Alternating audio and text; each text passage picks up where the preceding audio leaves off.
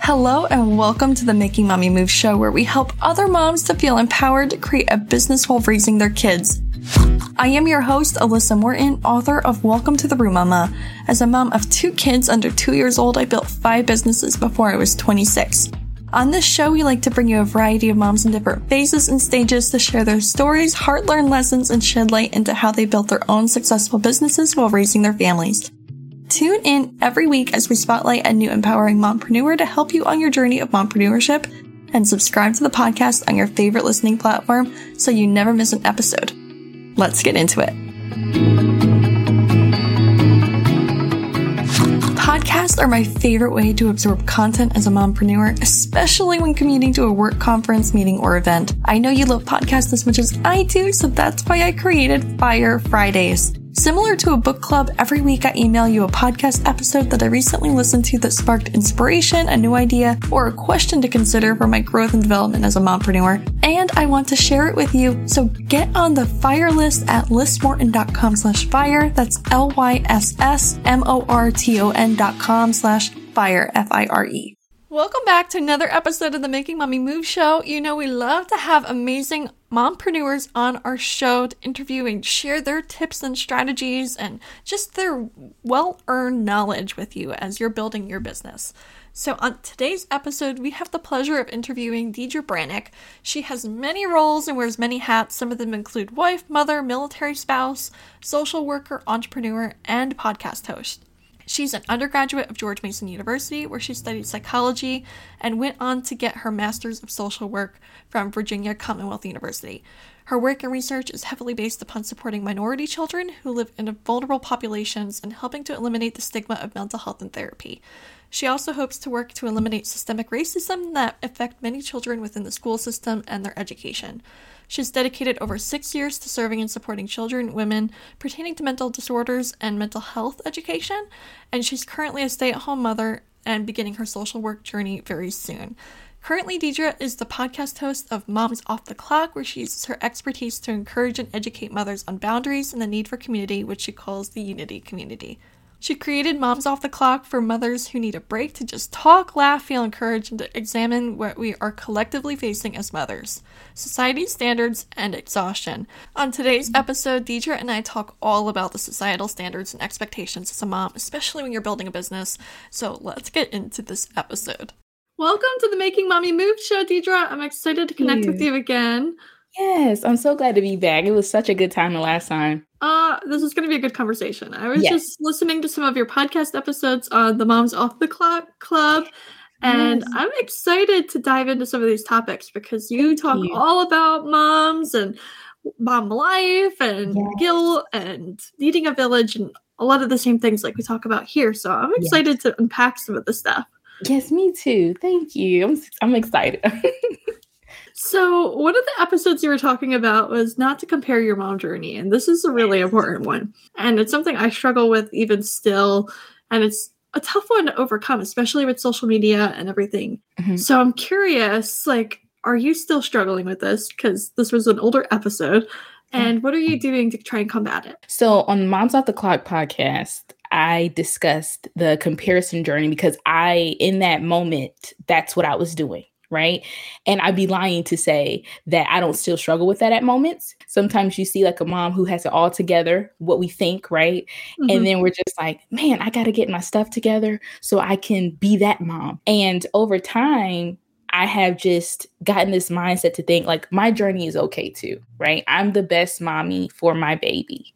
And what I do is still great, even if you put it up against any other mom, right?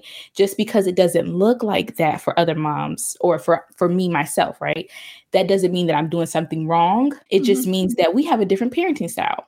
And I enjoy how I parent. And I think that was something I just had to get out of because I was really beating myself up.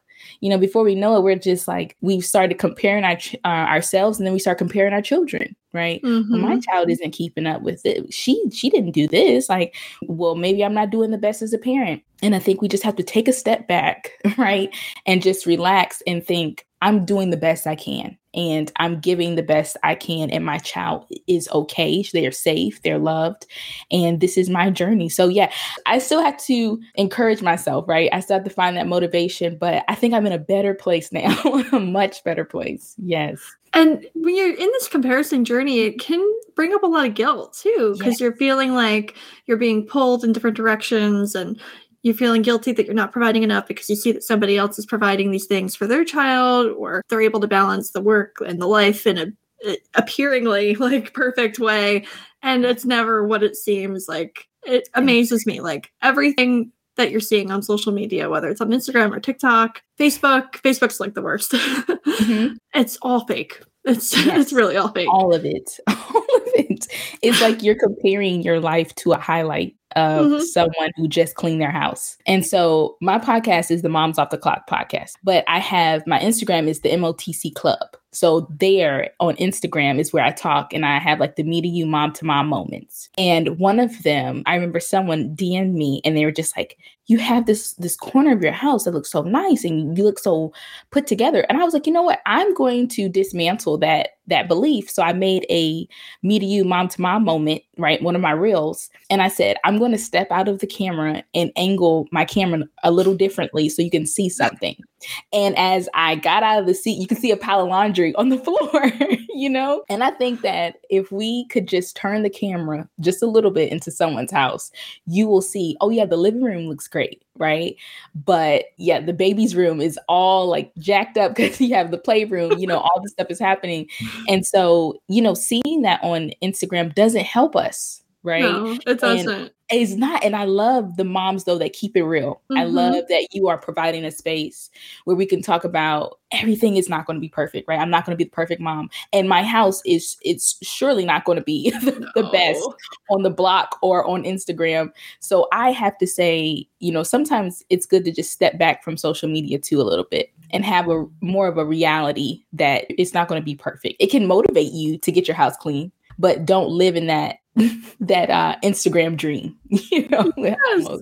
Yeah. I swear, if I turned my computer to the right, like 5 feet, you'd see at least 6 piles of laundry that need to be folded, clothes on the floor. Like if I brought you downstairs, it looks like a tornado hit our house. Like, and my husband and I, we were in Walmart yesterday. We were getting some groceries, and I'm like, looking at everything with Valentine's Day, and I'm thinking about like the school parties and all of these things coming up because, you know, there's some moms that go over the top and they're like creating these unique like Cricut, you know, kind of like Valentine's for their kids' classroom and the Pinterest style like snacks to bring in for the party. And I'm walking down the aisle. I said to my husband, I'm like, I am not the mom that I really thought I was going to be. Yeah. You know, I'm so glad you said that. Like when I was dreaming about being a mom, you know, it's easy to like think about these things. Like you were the perfect mom until you had kids, you know, like you're know that you're going to have like the beautifully wrapped Christmas presents and everything's going to be shopped for like a month in advance. Like you're going to have the perfect like laundry kind of set up with all the unique like container store kind of, you know, set up, and it's all going to be picture perfect, and your kids are going to behave, and you're going to just like play together and read books, and then you know, you have the kid and it's nothing like that. They're fighting. Like you're lucky if you can like not wash the same pile of laundry 7 times. That's every week. That is so real. That is so real. So real. And then like the kid party comes up for school, and you're lucky if you remembered to bring in a snack or like dress them in the appropriate clothes. Like today was Super Bowl day and I had no idea until I got a text at 8 o'clock this morning, and they were dropped off at 7:30, so they weren't wearing it. No, that is so true. I'm so glad that you said that, because I was that mom too, right? I was like, oh, I had the nursery all designed, and I got everything together. I had a muted safari for my daughter's nursery, and it was so beautiful. And I got these little sections for the drawers, you know, and I folded everything up, you know, that little 3-fold method. I can't think of who thought about it, but it was on YouTube. And it shows you how to fold the baby's clothes. And so it looks so nice and neat. If you go in there right now, that drawer looks nothing like that, you know? And I had this delusion, you know, delusional thinking that everything was going to be perfect. I was going to, shop, and I was going to be the mom with the labeled bottles and for daycare, and I was going to do all these things. And it was just like, no, I was surviving that first year, just trying to make sure that I was taking care of my mental health and then trying to take care of a baby, and yeah, we have to, it's like, we don't want to dismantle that for new moms because they're excited, right? But it's also that's, instead of saying like, it's not going to look like that a year from now, instead of saying that to ruin that mother's perspective or what she is dreaming her life is going to be like, it's more so like, don't beat yourself up if it doesn't look like that 4 months from now, 6 months from now, or a year from now, but do what you would want to do, decorate the nursery. But it's also like because I just feel like we can give that encouragement or that direction to a new mom, right? Without making them feel bad for wanting to be a good mom. Because if somebody would have told us that when we were, decorating and doing all these things, we'd be like, why are they trying to tell us this? Like we're going to be these good I'm going to be a great mom. I'm going to do this, and I'm not going to let anyone disrupt what I want to do. But it would have been good or really nice to hear from another mom that, hey, it's okay if it doesn't look like that every month. That would have made me feel better, than to think I failed this delusional perspective of my life, And there are some moms who do it every month, and I'm kudos to them, right? But I'm not one of those moms. We're not one of those moms. I'm not. We're really trying. It really, give yourself grace, because there's so much that's going to be happening, especially if you're trying to pursue other things, like on the ground level, you're trying to survive. And then you have this, I want to say like you said, the highlight reel of Instagram and everything going on in the background, and you're beating yourself up. I remember this past Christmas, I was feeling all of this because my husband and I are really trying to work on our finances. So we're really trying to dial in, pay off all our debt, and build some assets for our family. Yes. So we bought them 4 things, maybe each, an outfit, a book, and a stocking of socks and stuff like that. And we were like, you know what, grandparents are going to go crazy. We don't need to be focusing on this. Yeah. So we didn't. And then we put everything out under the tree Christmas Eve. And I was so beside myself. I'm like, man, we're such bad parents. We didn't go and buy them all of these things. And we had to take a step back and think. And we're like, wait a minute, our kids are 1 and 2. Yep. They're not going to know the difference. They're going to be so excited with the box that this came in that they're going to play with it for a month. Yes. And they're not going to know the difference between somebody that got a bike or somebody that got an iPad or something else. Yeah. So relax. That's so true. And I'm glad that you showed yourself grace in that moment, right? Because it's easy to look at what we don't do for our children than what we do for our children. Right. And what do, which is more essential than one day of the year. You sharing those memories, building those memories, reading together, taking those walks together, going to aquariums, all those things. That's the memories are what they remember.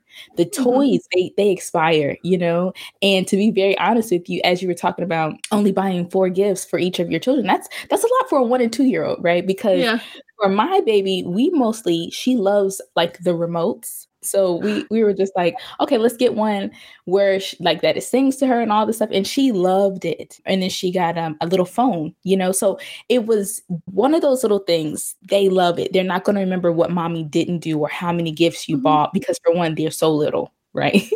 So they're just looking at what they can chew on, or swing or throw.